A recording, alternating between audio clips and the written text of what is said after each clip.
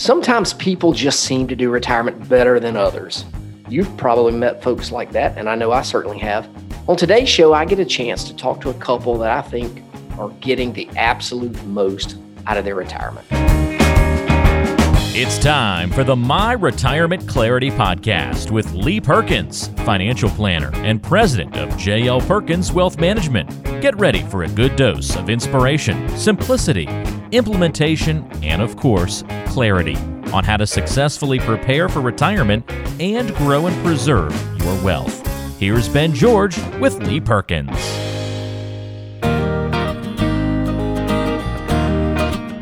Thank you so much for tuning in to today's show. It's going to be a little bit different than our normal format.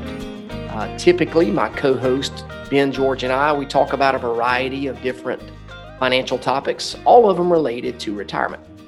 But today's show is going to be completely different because you'll get to hear an interview that I did with some clients of mine.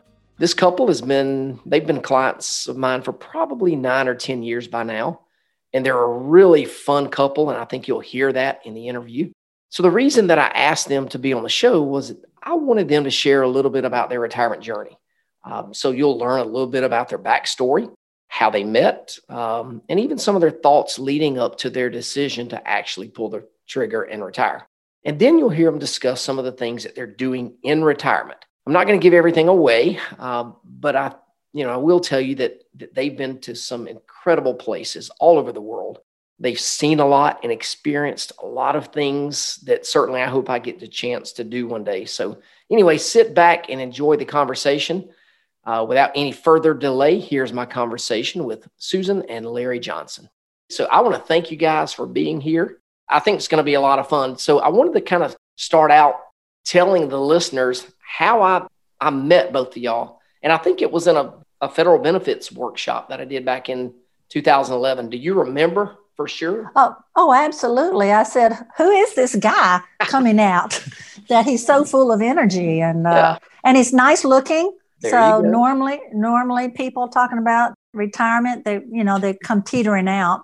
But well, I appreciate the compliments. You may not have known it, but I was nervous. No, so for those of y'all that don't know, I used to do federal benefits workshops all over the place. I would go, a lot of times to Atlanta, and that's where I met you. Right? Yes, Atlanta. And that's where we are now. Yeah. I think I did one for the Social Security Administration, but I did it in Florida and Texas and all other places. But I was nervous, so I don't know if you picked up on my nervousness or not. You did well. You did well. I appreciate it. So I wanted to start off by letting our listeners kind of get to know you guys a little bit. So tell us how long you've been married and maybe how did you guys first meet? Well, Larry, I'll let you answer the first question. Okay. We have been married almost 40 years. 40 years. And we celebrated our 40th anniversary this year. We're from Alabama, and we met over there in Alabama, which was my hometown in Gadsden. We met at an introduction of my cousin who thought she'd like to get us together, and she did. And we dated for quite a while, and eventually got married and started a family. And it's been 40 wonderful years. There you go. So was it a blind date? Had you seen each other before? Did you know anything about each other? No, not really. Not really. As a matter of fact, I was dating another young lady, and my cousin thought that was quite right. So she knew this other girl. There you go. Come on over, and we had a chili dinner, and boy, that was good too. And, so I was a sub. Yeah, you're a substitute. All right, good deal. All right, so you dated for a while, got engaged. Well, a while, 6 years. Let's it took a little truthful. While. 6 years. Wow. That's much quicker. That's a much longer courtship than Pam and I. I think Pam and I, we dated 3 months, got engaged. We're engaged for 6 months, and then we tied the knot. So we're a little bit older, but I guess, hey, it all works out. We're not at 40 years yet. Just remember when your children want to get married after such a quick turn. Oh yeah. Well, I've already told my daughter Channing that I will be happy to walk you down the aisle, and you'll be 30 and I'll be, at that point, I'll probably be 65 or so. There you go. Which is not old, by the way. That is true. It is definitely not. My father always said old is 1 year older than what you are. That you're right. And the older I get, I believe that more and more. So, Sure. all right. So I'm not going to ask you about the wedding day because Mr. Larry, I don't want to ask what you remember about the wedding day. That day is kind of, it's a long day with a lot of stressed out people. And I think, but it was so much fun. Yeah. I come out. Maybe your listeners might remember when they were married, but I had this back in the day in the 70s, you made your own vows. And so I had like a paragraph long of, my vows. And then Larry's she went on and on and on and on. She was saying all the good stuff about you, right? Yeah. And then I turned and looked at Larry for his paragraph.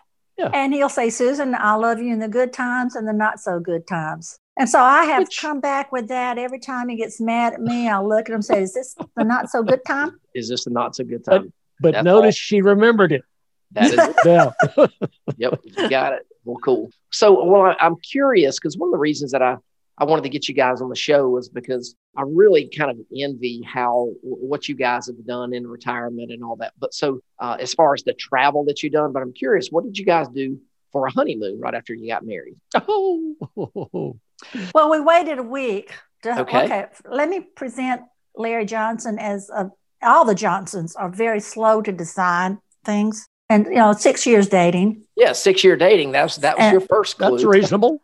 And then I asked him to marry me. Yeah. And he paused. He had to think about it. He thought about it. And then he had to think about when he wanted to get married, what date. So it was between the Lions baseball day and the Lions broom sale. And so both of them very important things to do. We got sandwiched in between. And then but we went down to Florida. And again, this is how the Johnsons are. Went down to his cousin's house in Lynn Haven, which is near Panama City. And all right, so you got a deal on this place. Yeah. And so she moved out of her bedroom and she was in the other bedroom. And then we were in her bedroom. That's the Johnson way that's how I remember. Larry, you might want to change it, but that's how I remember. Pretty close to being right. Okay. All right. Okay. Well, we won't have to do any. We won't do any fact checkers for that. So that's good. Hey, always good to look for a good bargain, a good deal. So you got kids? Are they local? They moved away? We have 3 grown men boys. Okay. And all 3 of them are still unmarried. Okay. So, which is kind of interesting, but they're all gainfully employed. They have degrees. And out of the house. And they're out of the house. So that is it. All right. I was telling folks that I never thought I'd be in my 70s and say that we're now empty nesters. Right. That's something a lot of people think about. Well, what is it going to be like? Some people look forward to it and some people kind of dread it. So sure. So what's that transition been like for us? Yeah. So it's been good for y'all. What was the biggest, I guess, kind of the biggest change for you guys when the last one left the house? What was that like? We could find stuff where we left it. That's true. That's true. All right, good. Which was a big help. Right. But now we have children. We have one that lives here in town in Atlanta. One lives in Houston and one lives in Chattanooga. But the one in town here, where it's like our pantry is his home little Kroger, his own little Kroger. I understand that. My parents could relate to that because both my brother and I still live, here in the same town. So good deal. Oh, yes. All right. So one thing that you mentioned, they're all gainfully employed. That's a great thing. And that also gives you freedom to do what you want to do in retirement, because there are a lot of people who don't have that same experience because they've got kids who are still sort of on the payroll, so to speak. Mm-hmm. Yeah, that is, you are definitely fortunate with that. So I want to transition a little bit let's go back a little bit to your decision to retire. So which one of you actually pulled the trigger and retired first, and when was that? I retired first, and it was close to 11 years ago. 2010. 2010. Yeah, I believe it was 2010. 11, okay. About 11 So years. You had been retired a year or so when we first met. Right. All right, Ms. Susan, what about you? What was your retire date? January 2014. Okay. All right. So good deal. All right. So this next question it's going to be a little bit different for each of you. You may have a little bit different answer, but how long was it? What was the time period for each of you from when you first thought about retiring to when you actually pulled the trigger and did retire? How long was that? In my case, it was 29 years. I started thinking about it when I got my job. And then when I got there, it was just so nice. There you go. No, it's been a while. There was no particular moment when I says, well, I've got to retire. It was just the end of the career and it was time to move on. So I did. Okay. So 29 years there. Okay. What about you, Miss Susan? Okay. I worked 40 years and I did a really stupid thing. I listened to Larry. Not that he was stupid, but I listened to him when he said, Susan, why don't you just get on my insurance rather than stay with the federal insurance? I said, okay. And so I did. And then I realized I couldn't depend on private sector on insurance, especially after a friend of ours didn't have any insurance when her husband retired. They dropped it. And it was up in Rochester, the camera people, Kodak. Okay. So I said, I am not going to risk this, even though it's Lockheed Martin. I'm not going to risk it. So I went back and stayed another 5 years, and say 5 years, and then I was vetted for insurance.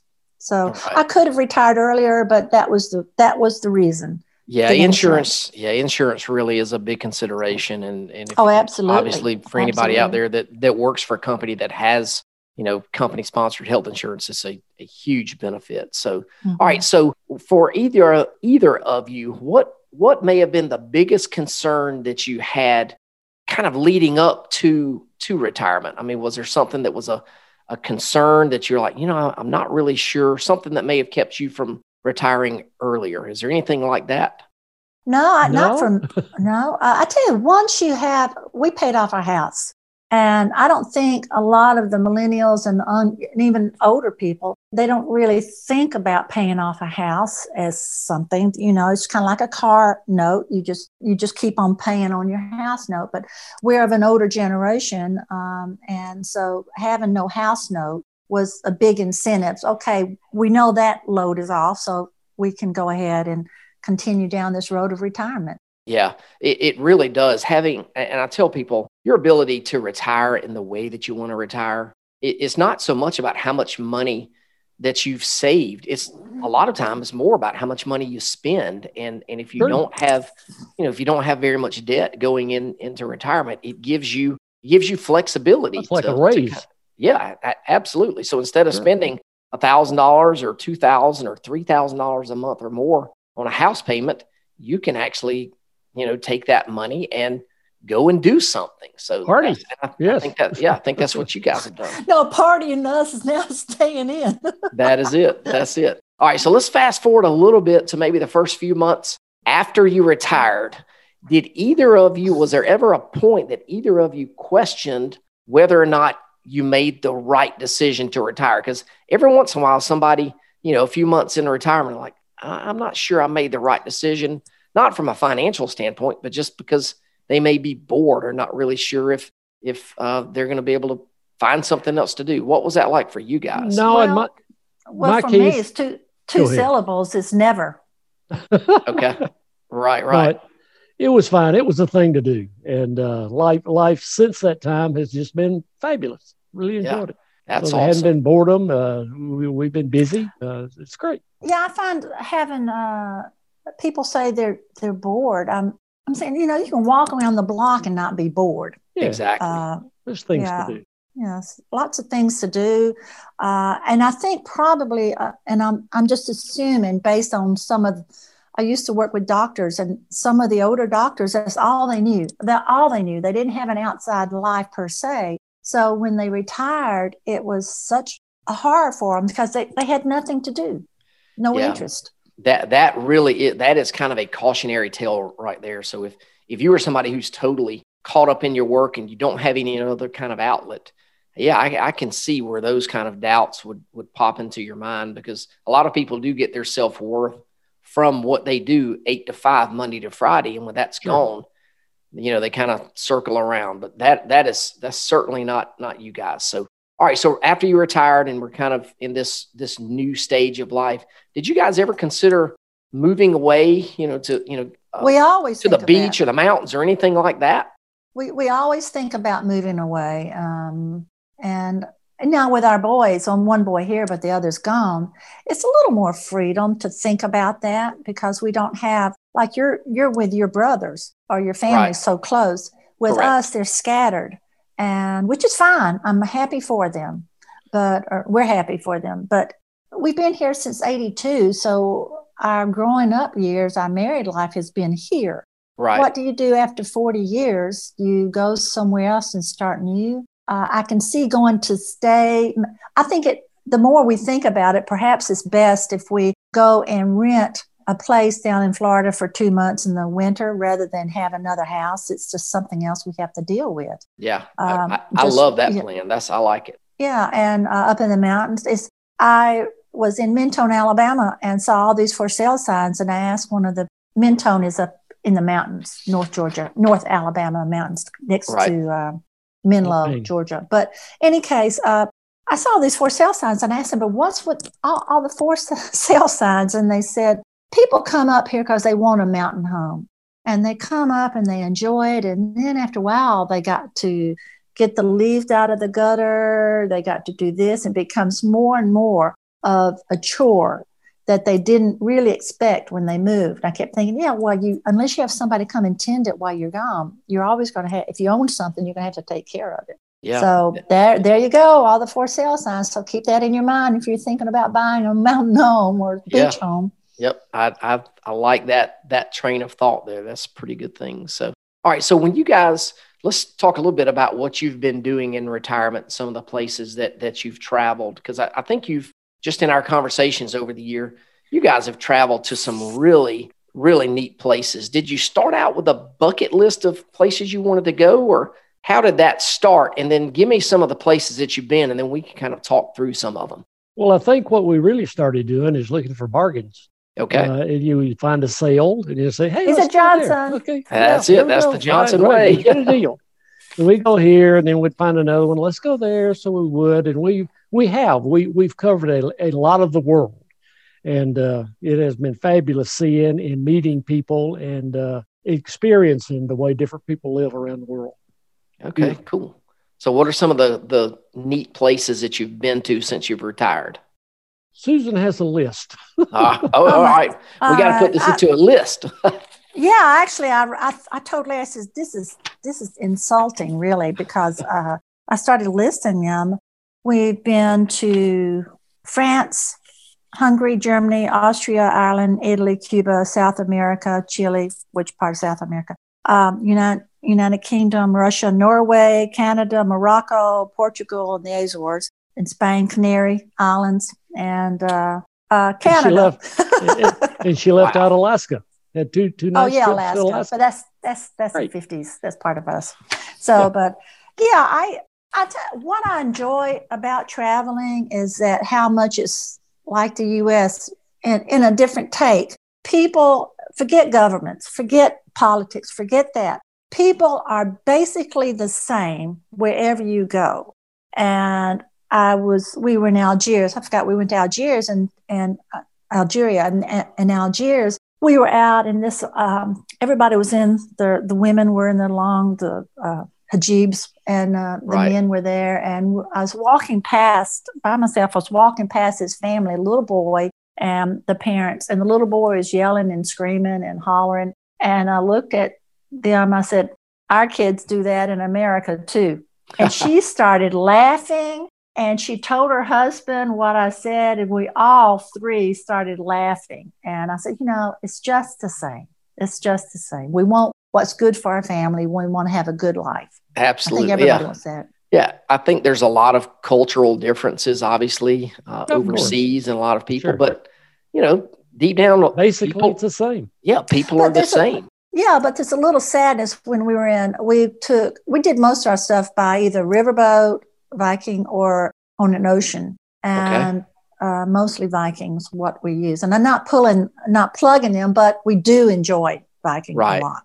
Right. But in Russia, it was so expansive. So they had their own doctor on the riverboat because we were in places that it'd be days before you get to any doctor. But the people there, and I don't mean it unkindly, but they tended to have more of a suspicious feel about them. Right. And I think it's because growing up during Stalin and all the others, if you said something, you could be taken out, never seen. And we drove past this big apartment building, and our guide told us that, and this was in Moscow, she said, this building here at one time housed all the generals and everybody in the military. And then one day they weren't there. None of them were there. Wow. So they've got a kind of a reticence of being too friendly. Right. Yeah, I can see that. Their warning antennas go up a little bit. Sure. Well, so, and I experienced a little bit of that on a trip to Germany. I did a mission trip to Germany probably in, I don't know, 1995. So it's been a while from now. And the German people were just a little harder than people. They weren't as friendly, didn't want to make eye contact. And I think that's just some of the same thing. So outside of places like that, how were you treated, as Americans? What's been your experience in how some of these people treated you as an outsider? There was only one time that was a negative for me, and that was the guard at Marseille, and we were leaving to go return home, and I did something wrong as I was going through the checkout, and right. I could hear he said something. I heard the Americano, and he had a really he had this look on his face and disgust. And right. I thought, that's the only time I've had a really bad problem. I get that look from my wife all the time.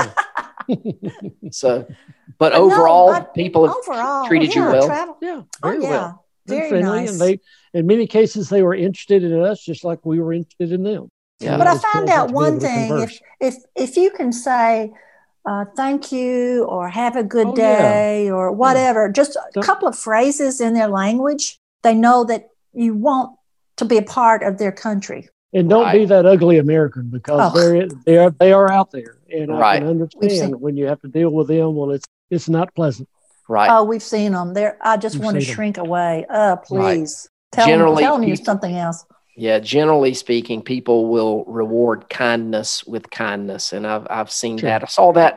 So I wanted to ask you a little bit about your trip to Prague, because I had an opportunity to go there 2 summers ago, and as you remember, I sort of consulted you before I went, so I would know some of the places to go. Yeah.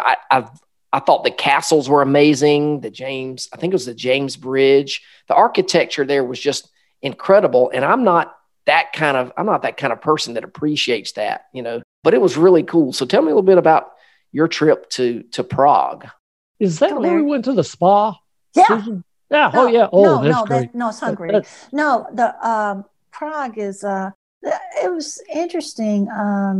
Beautiful town. There's the astronomical clock there that's been there since 1300s or something, and everybody goes there at hour, and it has the people going around up in the the figurines. I can't remember the name of it, but that was a house. I mean, there were thousands of people that gathered every hour to watch that. It's fascinating. But Larry, being Larry, he saw it, but he'd seen it before one time, and so he was busy looking at the people looking up. Oh yeah, so they're fascinating. Great place to watch.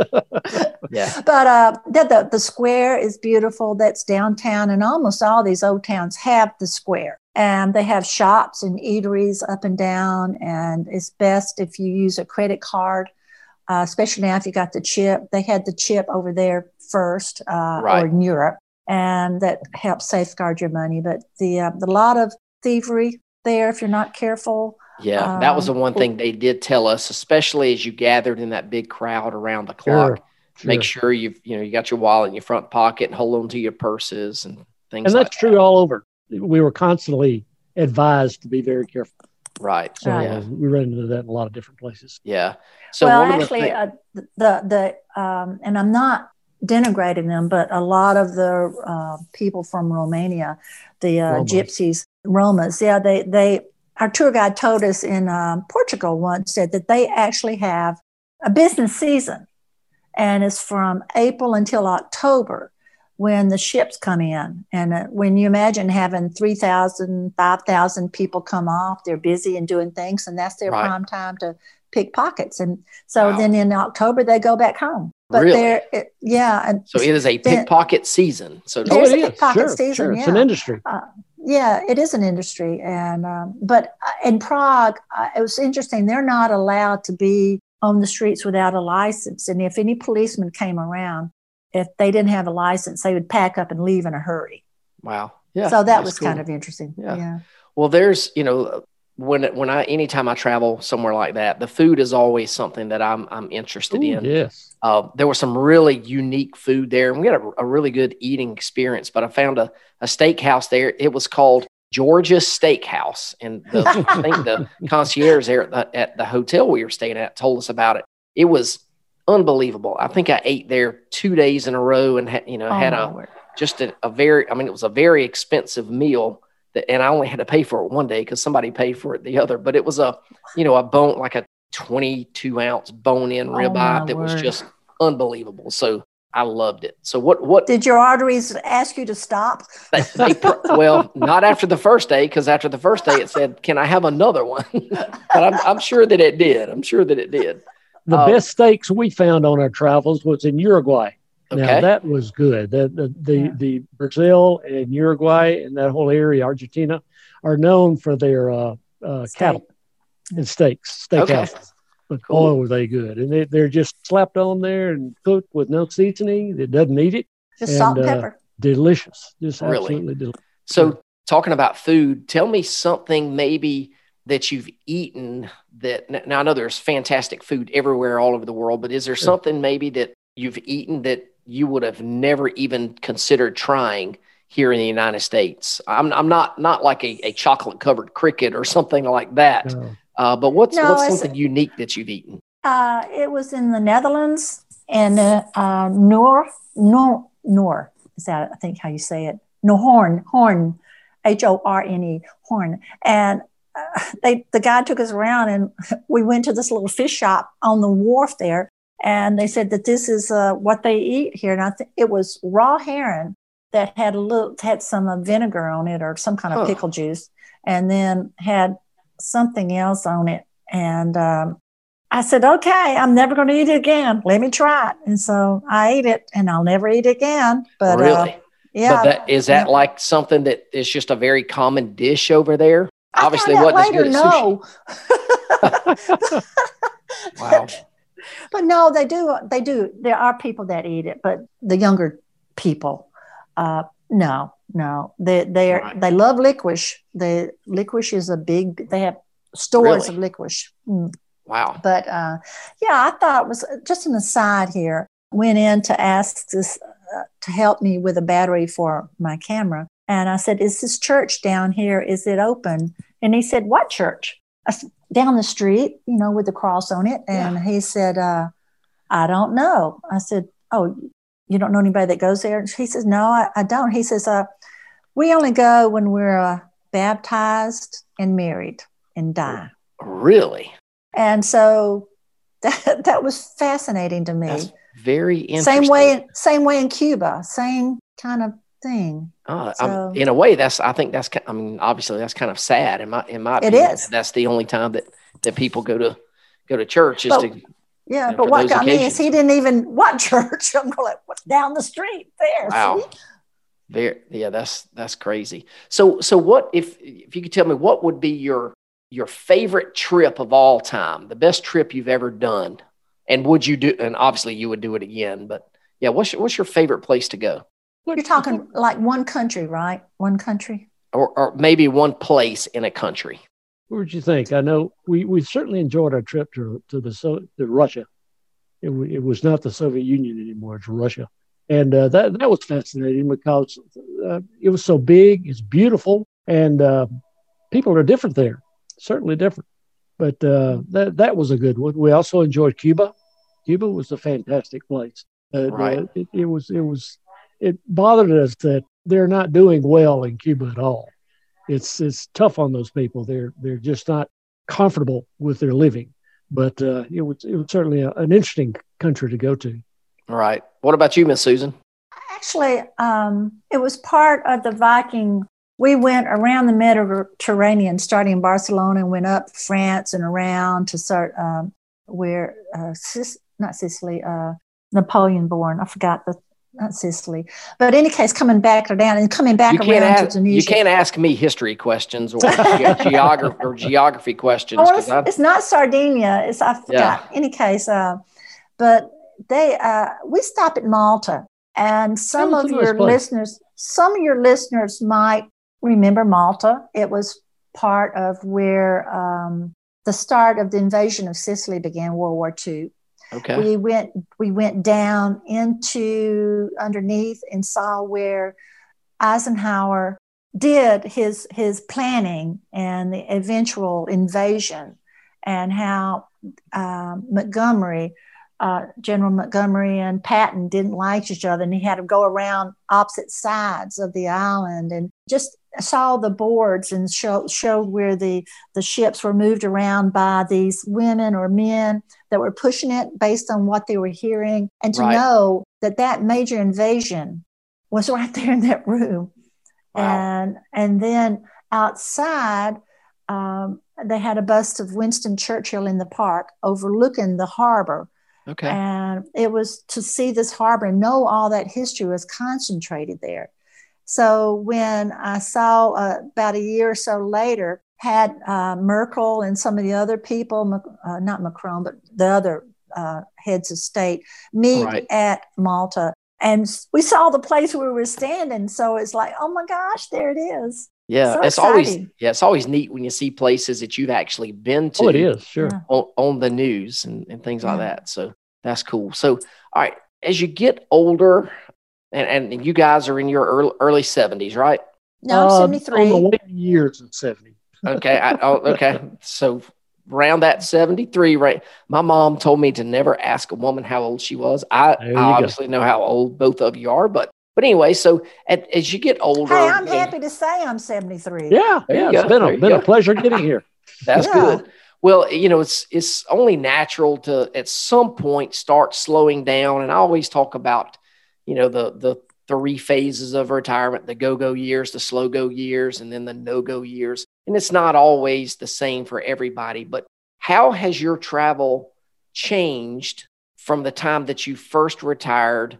And kind of where do you see you guys in that phrase, kind of in those phases right now? Are y'all still in the go-go phase, or are you starting to do slow-go now? It's kind of the slow-go. One reason is driving. We're getting to the age where driving is not really the pleasure it used to be. Right. And dealing with the traffic that's out there all over is not pleasant. So when we think about going someplace. It's not just Atlanta, probably not in Macon. It's all over. Surround. Yeah, it's everywhere, and especially with this advent of the cell phones and knowing you can't use your cell phone when driving it. That's just like added fuel to some folks. Right. Yeah, it's scary. Yeah. So that's slowing us down. And we're getting to the point, these tours that we've been on have been so pleasant because someone else does that for you. And I like that. And beforehand, we would not give a second thought of hopping in the car and going off for Chattanooga to Michigan to wherever. But we just really want to do that. So you've enjoyed having sort of tour guide type things? I mean, in my experience, you just learn more if you've got somebody that's very knowledgeable. Oh, it helps to have somebody telling you stories. Yeah, that's great. Yeah. Now, I need to preface this that when we were first married, Larry wanted, let's just go out and camp. And let's do this. Let's rough it. Let's rough it. And I said, look at me. I am not a rough it girl unless we go to Holiday Inn and we have to go out to eat. So, no, I'm not a rough it girl. And then once Larry learned how being on a bus and taking them around and not having to park, he found that enjoyable on a tour. So he's changed. He's come over. He saw the light. Yeah, that's good. Good stuff. Well, so I know, kind of looking forward, COVID has kind of changed travel. Oh, it has. Yeah, big time for a lot of people. Stopped everybody. So, assuming COVID doesn't, shut down, travel for the rest of this year, what is next for you guys? What's the next big trip for the Johnson family in 2021? We got a trip scheduled with Viking the end of September. Okay. From Kiev to Bucharest, and then that'll be on the Black Sea. The Black Sea, and then Larry, the Dnieper. Go through it. But anyway. All right, we've got them arguing about of geography. Course, route. Sniper, and then it becomes the Black Sea. How about that? Okay. And then from there, we're staying 2 or 3 nights extra to go to Transylvania, just because Dracula. That's it. I'm sure it's Never just been like there. North Georgia mountains, but still want to go see it. Yeah. So when y'all go on a trip like this, how long are these typically? I mean, are you going for a week? You going for 10 days? You going 2 weeks? What's the normal trip length for an overseas type trip like this? 2 weeks, 13 days. Yeah. 12 days. Okay. I think that's good. After that, you probably start to, miss home a little bit. We do. Yeah. Towards the end of the trip, we start thinking about the dog. We start thinking about our own shower and our car and things like that. And we like to get. But I tell you, it doesn't happen until they tell you, okay, this is the sad part. We're going to be delivering your tickets for your luggage. When that happens, everything changes. The people on the boat, the employees, they're very nice still, but you can tell in their mind, they're getting ready for the next group of people coming. Yeah, it is a business for them. Yeah. Yes, it is. Yeah. And they're lovely, lovely people. But you can tell it's like there's another level in thinking, and it's not just them, it's everybody. And right. Once that is triggered, then you start thinking about, okay, getting home.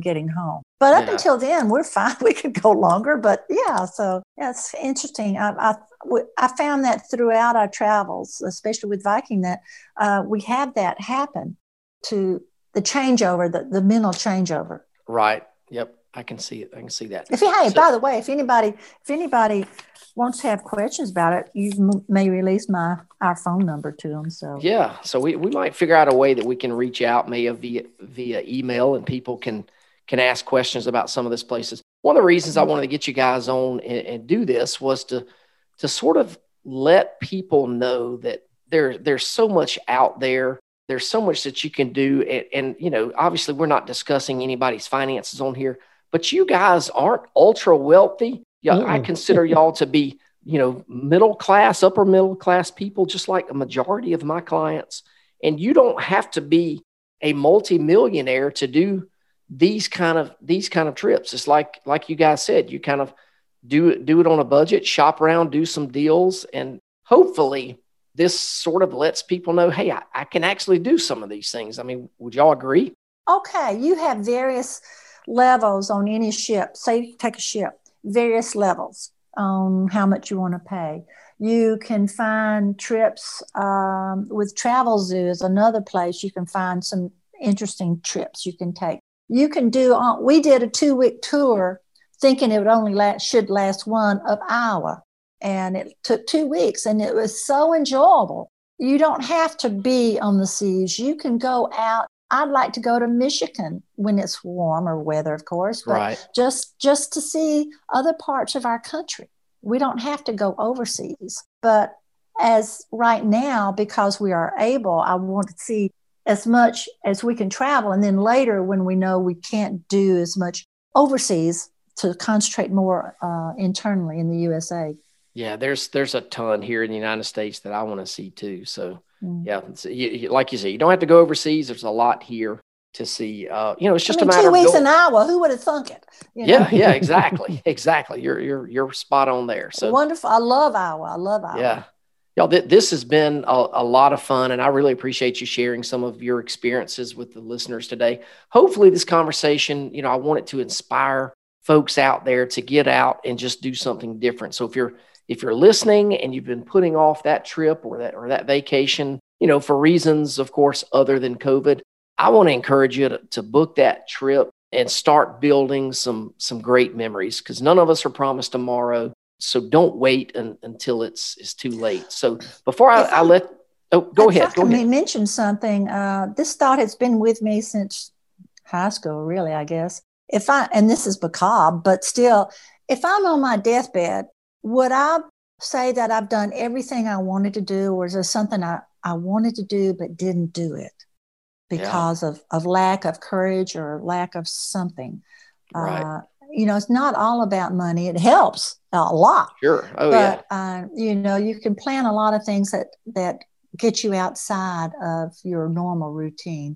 But also, if I could interject this too, we started off with this comment of how we met, and close your ears, Lee. But I really, I turned my money over to your financial guidance, and then Larry, it's just like, we're on automatic. I don't have to worry about it because I know it's in good hands. Yep. So I want to thank you for taking care of us so well. Absolutely. Well, we appreciate the trust that you guys have put in our firm, and we'll continue to do that for you. So before I let you guys go, I want to finish up by asking 4 quick questions.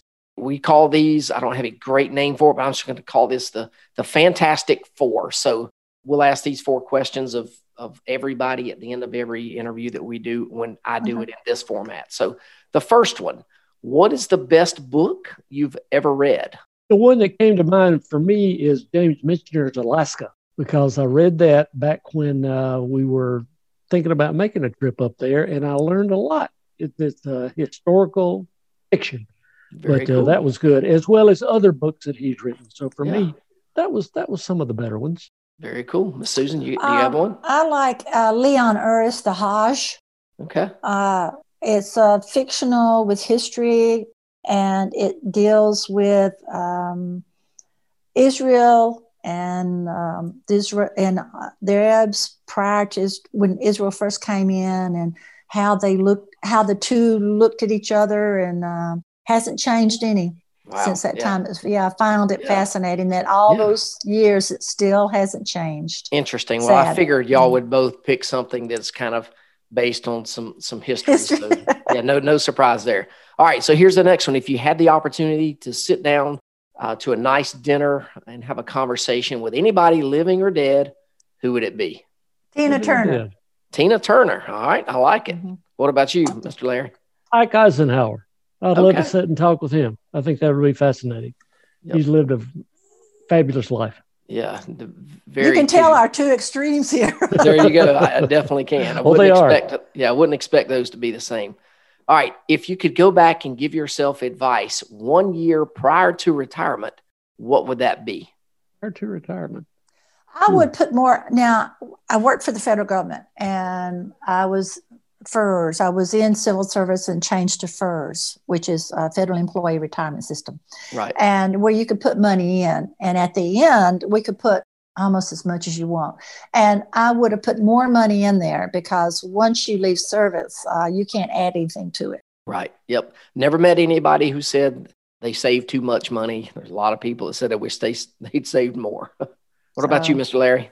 Ooh, that's a toughie. I don't know. I would like to think that I could have had some more people that I could have trained at work. Okay. Because I didn't really get that opportunity, and I would love to have shared some more information that I had at that time. Got it. That would be interesting. All right. And the last one here, as we round out here the Fantastic Four, what is the best piece of advice that you've ever received? Ooh. My dad told me, just whatever you do in life, be happy with it. And I love it. That's been good advice. That's awesome. Great advice from your dad. Miss Susan, what about you? Probably for my father, too. Daddy said, it's a good day when you can get out of bed, stand up, and walk. Yeah, that's true. The older I get, the harder it is to get out of bed. It takes a little while to get the blood flowing. But he said this, and I'm not so sure that he was directing it at me. He said, you can't learn common sense. So I'm thinking, what are you looking at me for? Boy, that is great. That's great words. We see that all around. Look around at the world that we live in, and boy, common sense is definitely it is not plentiful. So, y'all, this has been a lot of fun. I want to thank y'all so much for your willingness to share a little bit of your story with our listeners. You guys are certainly an inspiration to me, and hopefully you've inspired some of our listeners to go out. I hope so. Just live their best. Go out and do. Absolutely. Don't let this virus make you think you can't. You can sit, just like right now, the herb catalogs are coming in. You plan for your what you want to plant, but the same way with travel. Same thing. Yep. I love it. That's great advice. Great advice. So, all right, to all the listeners out there, I want to thank you guys for tuning in. Until next time, take care. Bye-bye.